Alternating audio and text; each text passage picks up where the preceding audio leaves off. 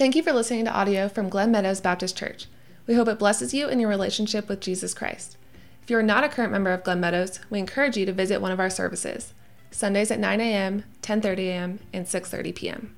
Turn your Bibles to the book of John chapter 16, and we will continue our series on what we believe. So many people would ask, what do we believe? And I would say, well, let's get started. Or I'd say, come to this sermon series. It's going to be several weeks. We started with what we believe about the Bible, what we believe about God the Father, God the Son, and now we're talking about the Holy Spirit, what we believe about the Holy Spirit. And just to back up a little bit, we don't have a right to say anything that the Bible doesn't say. So we don't believe anything, we shouldn't believe anything that doesn't come straight from the Bible. The Bible is the ultimate authority. Now, if you tell me who the authorities are in your life, I can tell you what you're like.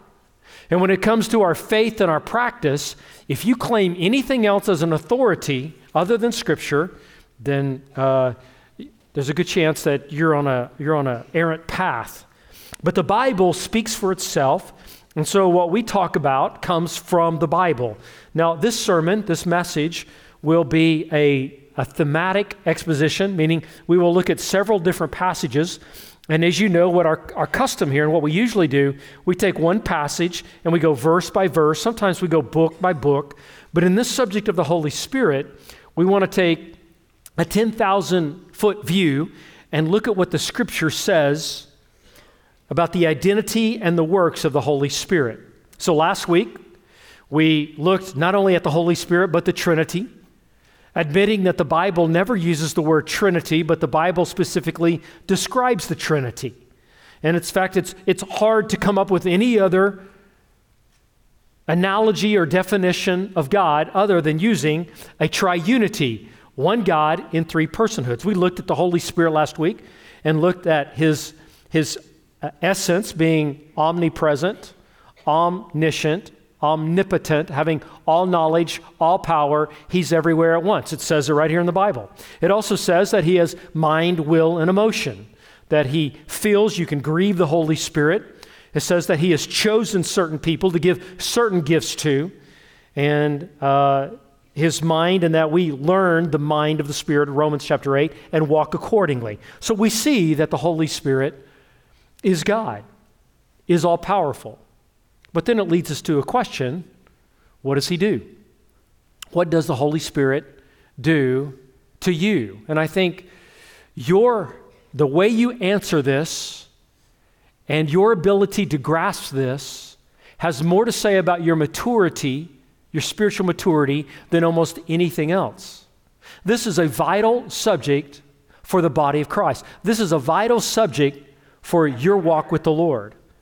And so let's just look at it. What does the Holy Spirit do? Number one, he draws and he convicts those outside of Christ. So outside of the Holy Spirit moving, according to Romans chapter 3, verse 10, it says, no one is searching for God. No one sees God. No one wants God. People just want our own selves, because Romans 3:23 says, we all have sinned and fallen short of the glory of God. You, at the moment of conception, has been separated from God. You are a child of God by creation, but you're not a child of God by relationship. You are lost, you are doomed, and you are headed in the wrong direction. You are wayward towards God at the moment you take your very first breath. I mean, face it. Some of the most radical people on earth that are the most destructive are younger than 4 years old, right? I mean, they're vicious. In fact, Martin Luther said that if God didn't make children ignorant and uncoordinated, they would kill you, right? We know that. And so you don't have to teach a kid how to do wrong things. They just do. You didn't have to go to school to learn to do bad things, right? You could lie, you could cheat, you could steal, you had anger, you were mad, and you wanted your crib your way all the time, right? You wanted the milk hot, you wanted the cereal in front of you, and you just wanted life your way, right? And then you realize that self and sin leads to destruction until, listen, the Holy Spirit starts to draw you. Listen to what it says. John chapter 16, verse 8 says, When he comes, that's Jesus talking about the Holy Spirit. So when we preached through and we taught through the book of John, we saw that chapter 14 starts hammering the Holy Spirit, starts hammering that truth and beating it out to where we can see it nice and clear. Then chapter 15 really becomes the essence of the last conversation Jesus had with the disciples. It becomes the central thought. Then it goes back into 16 about the Holy Spirit. So you get the Holy Spirit, love one another, chapter 15. Then chapter 16, he picks back up with the Holy Spirit and he says this, when he comes, he will convict the world about sin, righteousness, and judgment. So without an internal conviction, you would not have come to Christ. In fact, if you haven't come to Christ, it's because you've been resisting that conviction that's within your heart. There's a natural conviction so there'll probably be some anthropologists this week working on the backside of Papua New Guinea, and they'll find a new people group. And when they walk into this new people group that has never had any conversation with anybody, or maybe they're deep in the Amazons and they discover a village that they've never found before, there are some things you already know about that village before you meet them. Number one, they know there's a code. You don't steal, you don't cheat, you don't lie, you don't commit adultery, you don't murder. They know that. Why? It's baked into your soul. That's the Holy Spirit. You know not to do those things. When I talk to somebody and I've never met them before and I'm wanting to know if they know Christ, I already know that they know that there's sin and there's righteousness, that there is a God. I've already started from that point. Even if somebody wants to argue that there is no God, I already know that they know there's a God. And so we just start from there. I remember one time my wife someone was helping her out with some groceries, and it was a really, really smart guy. He was a brilliant guy. He'd spent 1 year at college, and so he knew everything. You know how that works. And so she started to share the gospel, and this was on Camp Wisdom in Duncanville. And as she was talking, he goes, actually, there is no God, and here's why. And he went into all these kinds of theories and all these kinds of proof, and I'm learning this, and I'm learning that. And she hands him a tract and said, Jesus loves you. And he says, I know. You just know. So we can start with that. Why? Because here's what the Holy Spirit does. God, the Spirit, who's omnipotent, omnipresent, is convicting the world of sin, that we need God. That's what the Holy Spirit does. And so you boldly, when you share your faith, you know that's what's happening in the hearts of the people. Also, you just know that the Holy Spirit is always going. That's what Jesus says. That's what Jesus says. Number two, what else does the Holy Spirit do to you? The Holy Spirit indwells every Christian. So when the Holy Spirit brings conviction of sin and you repent and you turn to Jesus, the one who can save your soul from hell, the one who died on the cross for you, that can forgive you of everything you've ever done, when you receive him as Lord and Savior, instantly the Holy Spirit comes and dwells inside of you. Because by the blood of Jesus, he declares you righteous. 2 Corinthians chapter 5, verse 20. He who knew no sin, that's Jesus, became sin so that we might become the righteousness of God because of what Jesus did, positionally. And then the Holy Spirit comes and lives inside of you. Do you remember that day? Do you remember when you repented of sins and the Holy Spirit took over? He literally just filled you up. Now, you may not have had an emotional experience. You may not have felt warm, fuzzy feelings, but you might have been 6 years old and the Holy Spirit dwelt. You might have been 66 years old. The Holy Spirit comes and dwells inside of you. If you are a follower of Jesus, God the Holy Spirit now lives within inside of you, in your heart. This is one of the most radical differences between the Old Testament and the New Testament. If you and I know anything about the Bible, we should know this fact very clear. There is a major shift between the Old Testament and the New Testament, and that has to do with the proximity of the Holy Spirit.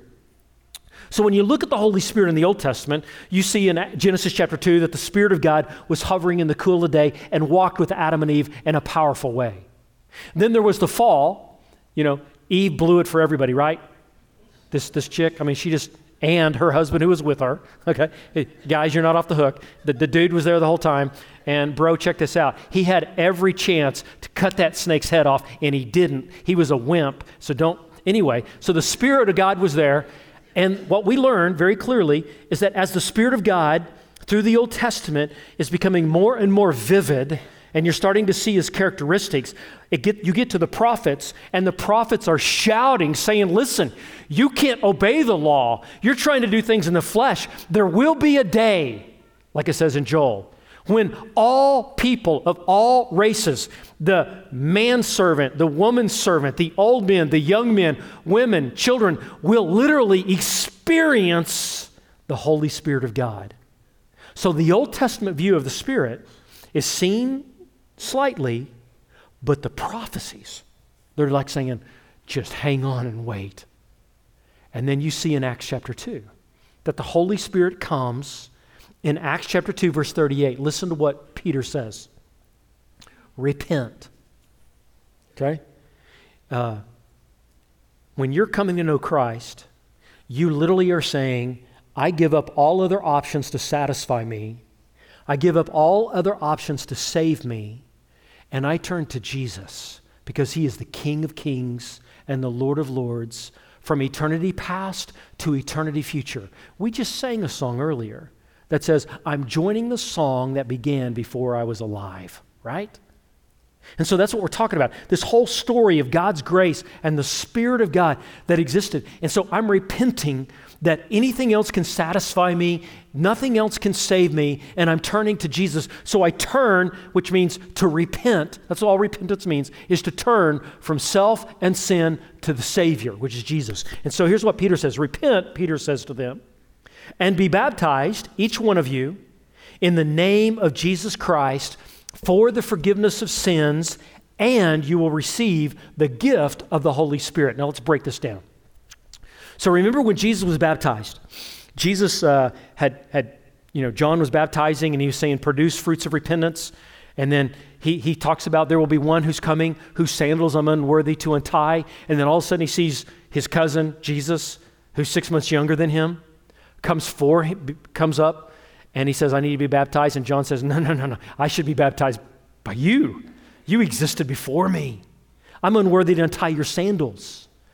And then Jesus is baptized. He says, John, you got to do this to fulfill the law. And he was baptized. The Father said, this is my Son whom I'm well pleased. The Holy Spirit comes upon him. And then Jesus makes this statement. He says, here's one who will baptize you with water, but one is coming that will baptize you with the Holy Spirit and with fire. And so when we talk about baptism and water baptism, it must bring up a vivid picture of the Spirit of God. Just like you are drenched in water, the Spirit of God drenches you. So when you're reading these passages in Acts and the epistles, and it talks about the baptism, it's a whole package. It's not just getting wet. It's all the teachings of Jesus of the significance of baptism, dealing with the Holy Spirit of God that regenerates you, changes you, transforms you. It's not just getting wet, it's receiving the fullness of God. That's what it's talking about. I think it's a good deal. So he says this, Jesus forgives you of all of your sins and you will receive the gift. You don't earn it. It's a gift. It's a gift of the Holy Spirit. And that's our gift. He indwells every single believer. What does that do to you to think that? That God lives inside of you. I mean, can you imagine God trying to get people to obey? Man, you're messing up again. And then they would repent, and then they'd mess up again, and then they would repent. And then he says, you know what? I'm just going to come live inside of them. It's like having the law written on your heart. That's what it says. That's what the Old Testament prophecies are all about. It's not going to be an external law. It's going to be internal.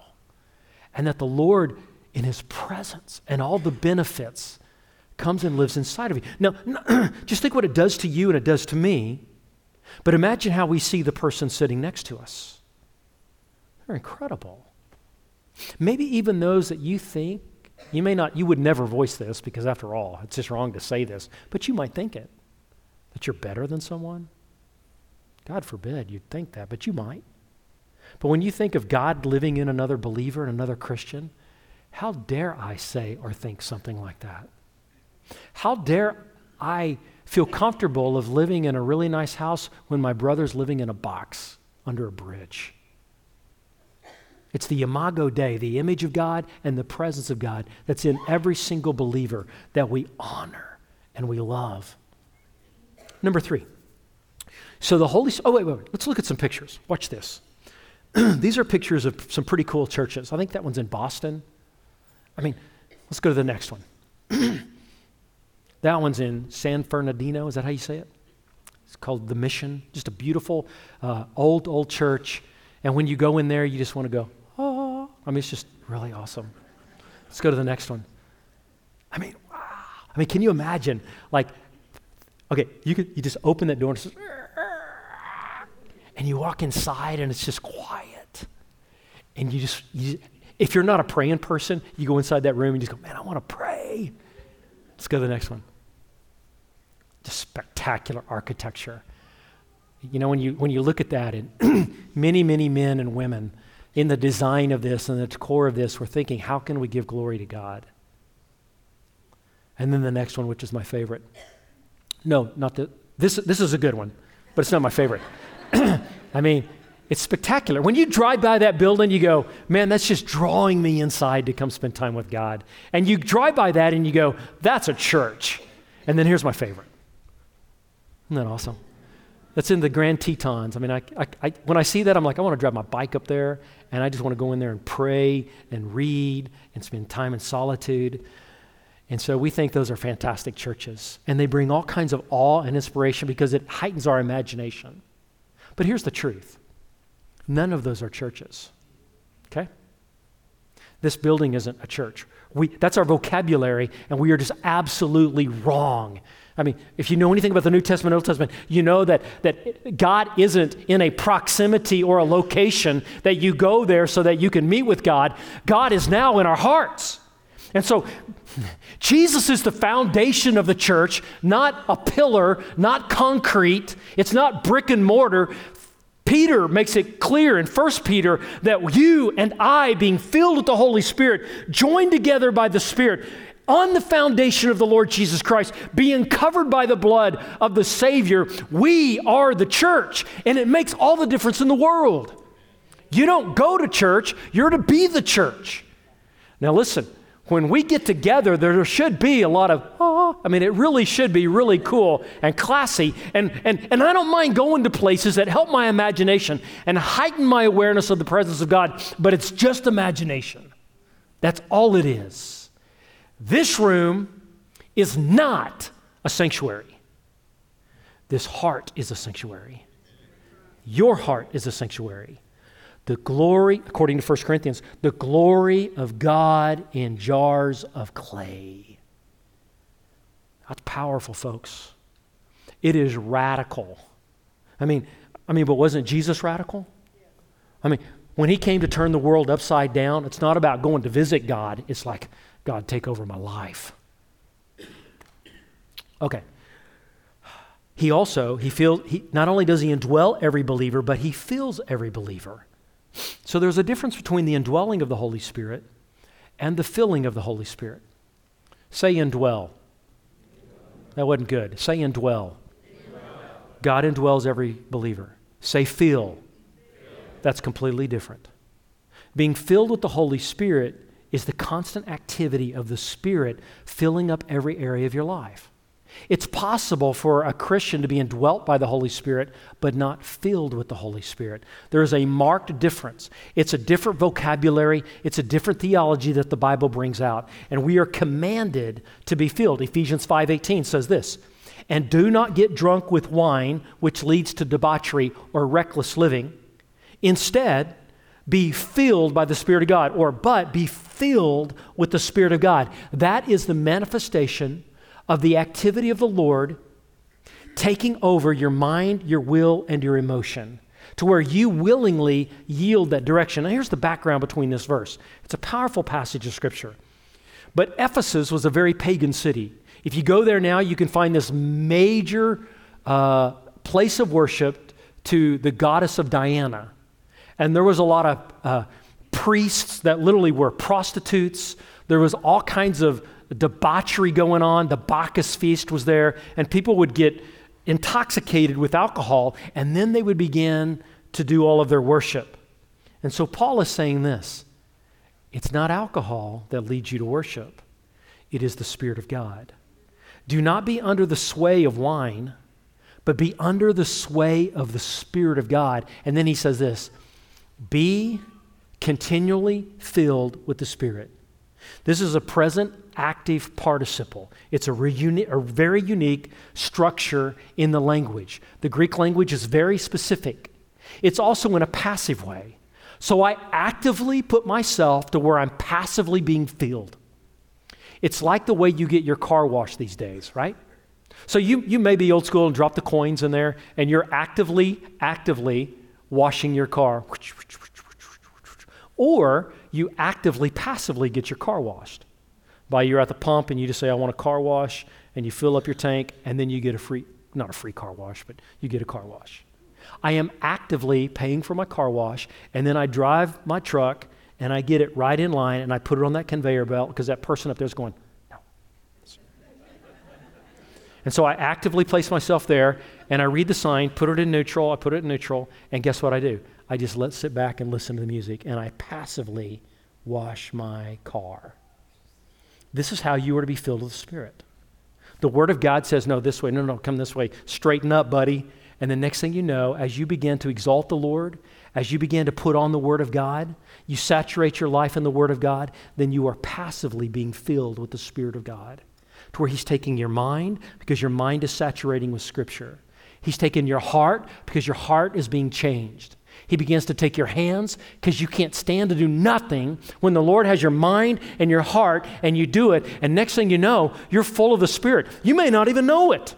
You may not even know the time, boom, all of a sudden I'm filled, and then boom, I'm not. No, it's just something that you just notice. It's kind of like when you wash your hands in the bathroom and there's no towels, right?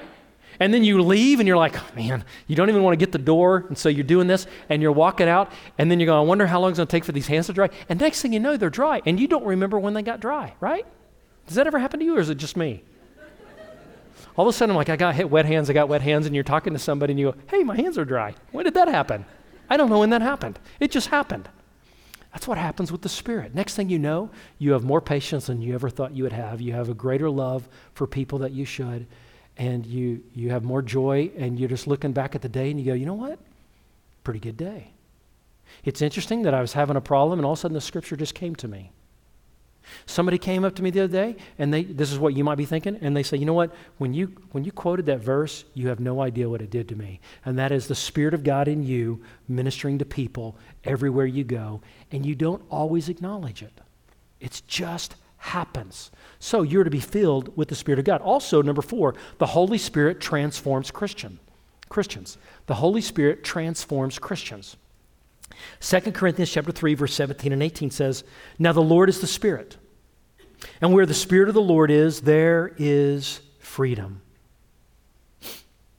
That's worthy of a sermon just right there. The Spirit of God will bring you freedom as you're filled with the Spirit. Are you wondering what you're free from? What would you like to be free from? Anger?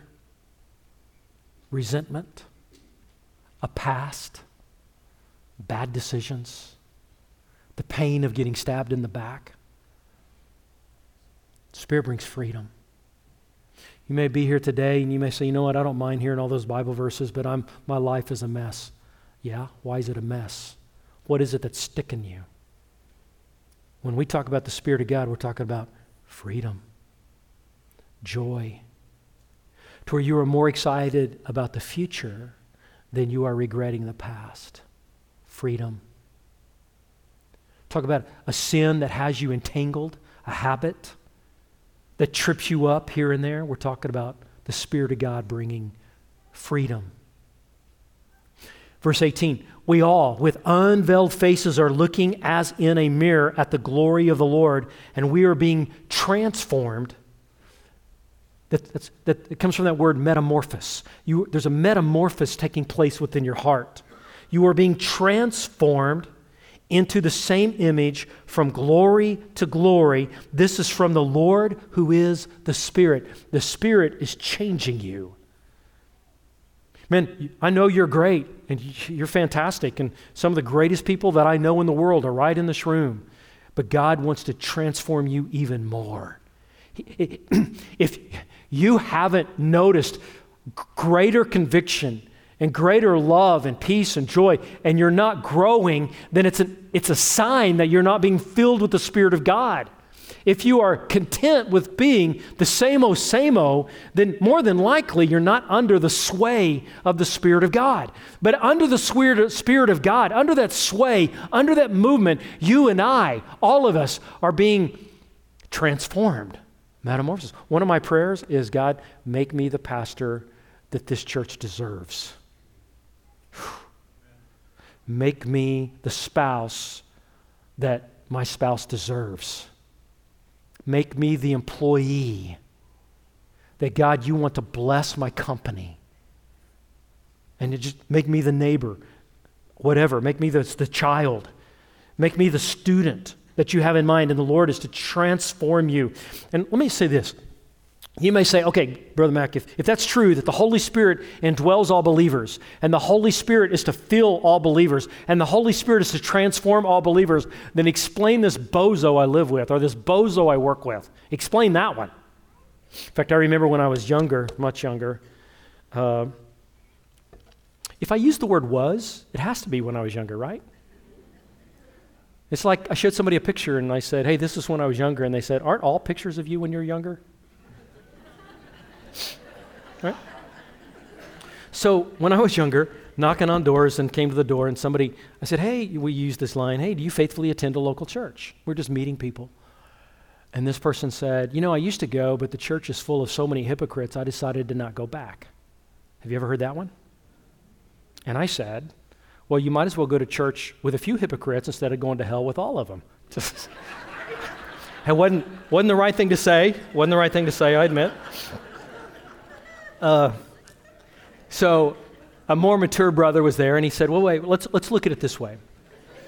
I sin, but I'm not a hypocrite. And I'm like, wow, that's a bold statement. And I just kind of stepped back, and she said, what do you mean by that? And she said, well, look, I do sin, and I'm sure I'll let somebody down somewhere, and I'm sure I'll be a disappointment to somebody somehow. So a hypocrite is someone who says one thing and does another. They say they're perfect, but yet everybody knows they're not. I'm telling you right up front, I'm not. But how do you explain, if we're indwelled by the Holy Spirit, filled with the Holy Spirit, how do you explain some people that just don't act right? And if you're around Christians, if you go to a church, which apparently you do, then you're going to meet people that you just look at and you go, that didn't sound right. I don't think they're acting right. That didn't feel right. How does that happen? Let me explain it to you. It's like this. I'm going to show you a slide.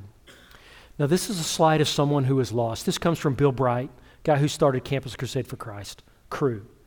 And so it's a beautiful picture, and it just reminds us, some of you have probably seen this before, some of you may have never seen this. But you know that Jesus is Lord, and he has a throne, and you have a throne on your heart. And so the decision in your life is, who's going to sit on the throne of my heart? This person doesn't know the Lord. S stands for self. Christ is outside of the heart. This is not a Christian. And this is just a simple illustration. All analogies break down somewhere, so don't try to pick it completely apart theologically. Just follow me here, okay? So Christ is outside. This is a person who is not a Christian. And then all those little dots inside the blue are just the priorities of life, the interest, your decisions you make, and it's just out of kilter. So when you try to run your life as a lost person and Christ is outside, there's no hope. All of those small rocks, big rocks are going to be all messed up. Your priorities are going to be screwed up. Nothing's going to work. Now let's look at the next one. This is a Christian that we just talked about, who's a little bit disappointing here and there. And that's because they are a Christian, the Holy Spirit is in them, they are saved, but they put themselves in the driver's seat. They themselves are on the throne of their own heart. They want it their way, they want it now. They may act godly on the outside, but on the inside, they're legalistic, they got this bad attitude, they have the impure thoughts, jealousy rules their life, they might be strapped with guilt.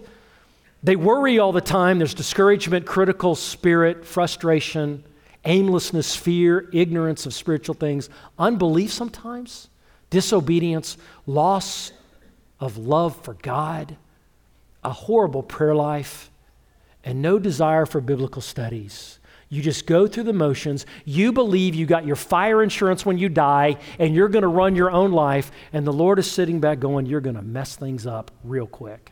And you have. That's why there are certain Christians, and the Greek word for these kinds of people is bozo. Just a Christian who isn't on point. Now let me tell you, I find myself here sometimes. I do. We all do, right? And if you stay here long enough, you begin to think the Christian life is powerless. You begin to think that your way really is right. And what's worse is for me to think that my thoughts are God's thoughts. What an idiot. For me to think that I can think like God, instead of just submitting to Scripture, trying to run and rule my own life, I submit to Scripture and I say, look, if it says it, that settles it, I'm going to do it. Period.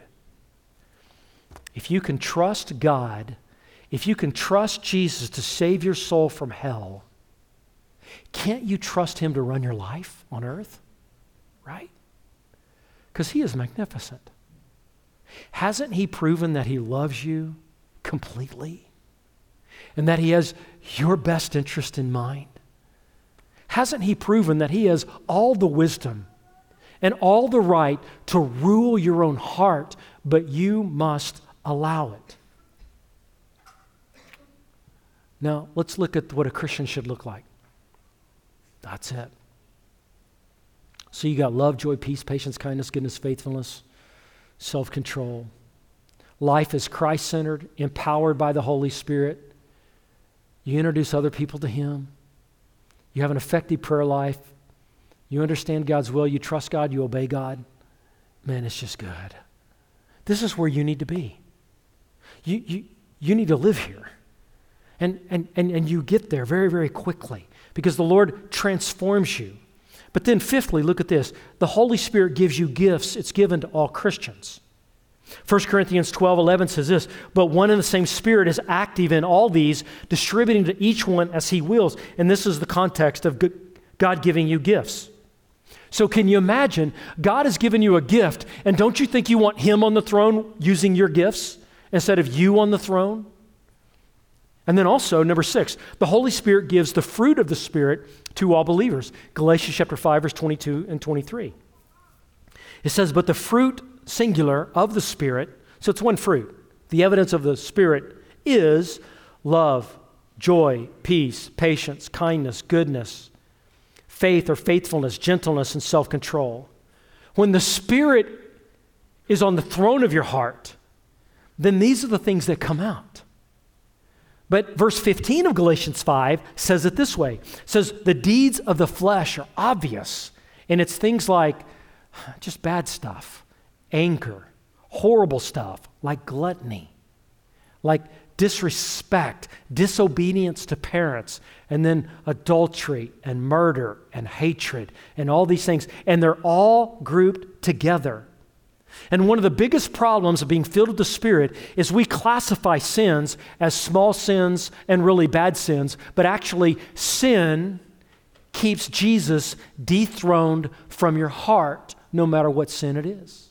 If it's selfishness, if it's criticism, if it's anger, even the kind of anger that half of you never show, it's internal. The other half, we show it. The other half, it's called passive aggression. It's still anger, and it's keeping Jesus off the throne. So in Galatians chapter 5, you have the deeds of the flesh over here. Verse 22 says, here is the fruit of the Spirit. So when I'm walking in the flesh, it reminds me I'm not being filled with the Spirit. And when I have love, joy, peace, patience, kindness, goodness, faithfulness, and gentleness, and self-control, then it reminds me that the Spirit of God is in control. Christian, listen.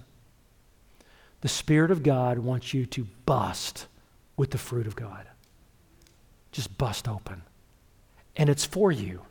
It's for me. Man, we think working out and putting on fancy dresses, at least for half of us, and dolling up or duding up, whatever that means. We think that makes us attractive. You put a dress on bitterness, still ugly. You get a fancy hairdo on a dude that's all about rage and anger, still a mess. But you take a woman of God who has this internal beauty, and people are just attracted to the presence of God. That's how the women of old used to do it. It's not about the outside, it's about the inside and who you are. And if you're young and you're in school and you're thinking about who to date and man, I'm telling you, you search for the presence of the fruit of the Spirit, and God will do great things. And then number 7, look at this. The Holy Spirit unites the church. Ephesians chapter 4, verse 3 and 5. Diligently keep the unity of the Spirit with the peace that binds us. So the Spirit binds us together. There is one body and one Spirit, just as you were called to one hope. At your calling, one Lord, one faith, one baptism. Once again, read the whole message of baptism into this word, talking about the regeneration of the Spirit. One God and Father of all, who is above all and through all and in all. He's talking about unity. The Gentiles and the Jews, those that war against one another, they now love one another. So you show me a church that's dying or plateaued, and I will show you a church that has disunity. You show me a church, you show me a body of believers that has the Spirit of God, and there is a union of love to where you put the interests of others above your own, then I'll show you a church that's able to lead other people to Christ that fast. See, one way to get the Spirit of God to depart from the body of Christ here, I'm talking about the fullness of the Spirit, you bring in disunity. You look at the book of Acts, and the time they started grumbling with one another, no one was saved. Acts chapter 6. When they got things right, then it says they began to multiply because of the love for one another. And I'm telling you, having a desire for one another is huge. To me, there was a guy I was talking to, and he was attending here, and he said, "Man, I don't ever want to go to a small group." Why? Well, it seems like I always get into arguments. Oh. You always get into arguments? Do you think maybe you're the problem? Do you think that maybe I said this, he don't come here anymore, but I said it, and I just said, no, listen, honestly, if everywhere you go there's always a problem, then maybe you bring it with you. And maybe God is using these other people to shape you and mold you and change you. See, God works through simple conflict. He does. And so as you begin to press in towards one another, and I love my brother more than I am swayed by problems, and I know we're going to work it out, it just works. Jesus said this, "You will know, the world will know, that you are my disciples if you love one another." The fastest way to reach San Angelo is for us to get involved in small groups, Sunday school, life groups. I guess I could honestly say the fastest way for you to grow in the knowledge of Scripture, the fullness of the Spirit, the gifts of the Spirit, the fruit of the Spirit, and in unity is for us to really spend time with one another and to live life together. You know why I say that? Because this is what the Spirit of God wants. He wants you in relationship with other believers that are pursuing the same fullness of the Spirit. And God will change you. You know what? You're probably going to be around a year from now, probably. And if you're not, you ought to take it even more serious. Why not be here a year from now and watch what the Spirit of God does when Jesus is on the throne of your heart and how He will change you? Some of you are going to be confronted with decisions that if not for the Spirit of God ruling in your life, you're going to make the wrong decision. The Lord is going to place you in relationships or where you're able to influence some person. And if not being under the influence of the Spirit, you're going to miss that opportunity. In fact, I would go as far as to say, just because I've been doing this for a long time, that there's going to be opportunities that are going to come up that's going to bring a wedge between you and the people you love most. And if not being filled with the Spirit and not following the Lordship of Jesus, you're going to mess it up. Life is that fragile. And there are decisions that have to be made every single day, and I would really challenge you to be full of the Spirit of God. How do you do it? Well, here's what you do. Every day you get with the Lord. How do you do that? Well, I'll tell you. You just set aside for a few minutes and you just do nothing. You think of nothing, and I do know that's difficult. But you just clear your mind. And then you think about some scriptures. You might just hum a hymn or hum a song. And you just allow the Lord to have room in your heart, and then you begin to read scriptures. And as you're reading the scriptures, you're not reading it necessarily for theological content, although learning about God is great, but you're learning it for transformation. Lord, where do I need to change? What do I need to start doing? What do I need to stop doing? And you allow the Lord to dwell in your heart through scripture. That's what you do. And you literally begin to pray and you exhale any sin. Just say, God, forgive me of this, forgive me of that, because your scripture has drawn it out. And Lord, I receive your forgiveness. I receive your infilling. I receive your will. Rule my life. And you start doing that every single day. And next thing you know, your hands are dry. Next thing you know, the Lord is just walking with you. And your anger seems to subside. You have more control. You're a little more kind. And you keep growing from glory to glory, transformation to transformation. This is how it's done, folks. And if we're going to do this, let's do it. Let's jump in. Let's get saturated with the reign of His Spirit. And might it fill our church. And we just be phi slamma jamma Christians, right? And we take it to the enemy. We are warriors that must be empowered. We are the body of Christ. And we gather together, we exalt the Lord's name, and we have a Spirit-filled worship. We have Spirit-filled families, and we live Spirit-filled lives everywhere we go. Are you in? Thank you again for listening to audio from Pastor Mac Roller at Glen Meadows Baptist Church. For previous sermons and more information, please check out our website at gmbc.org.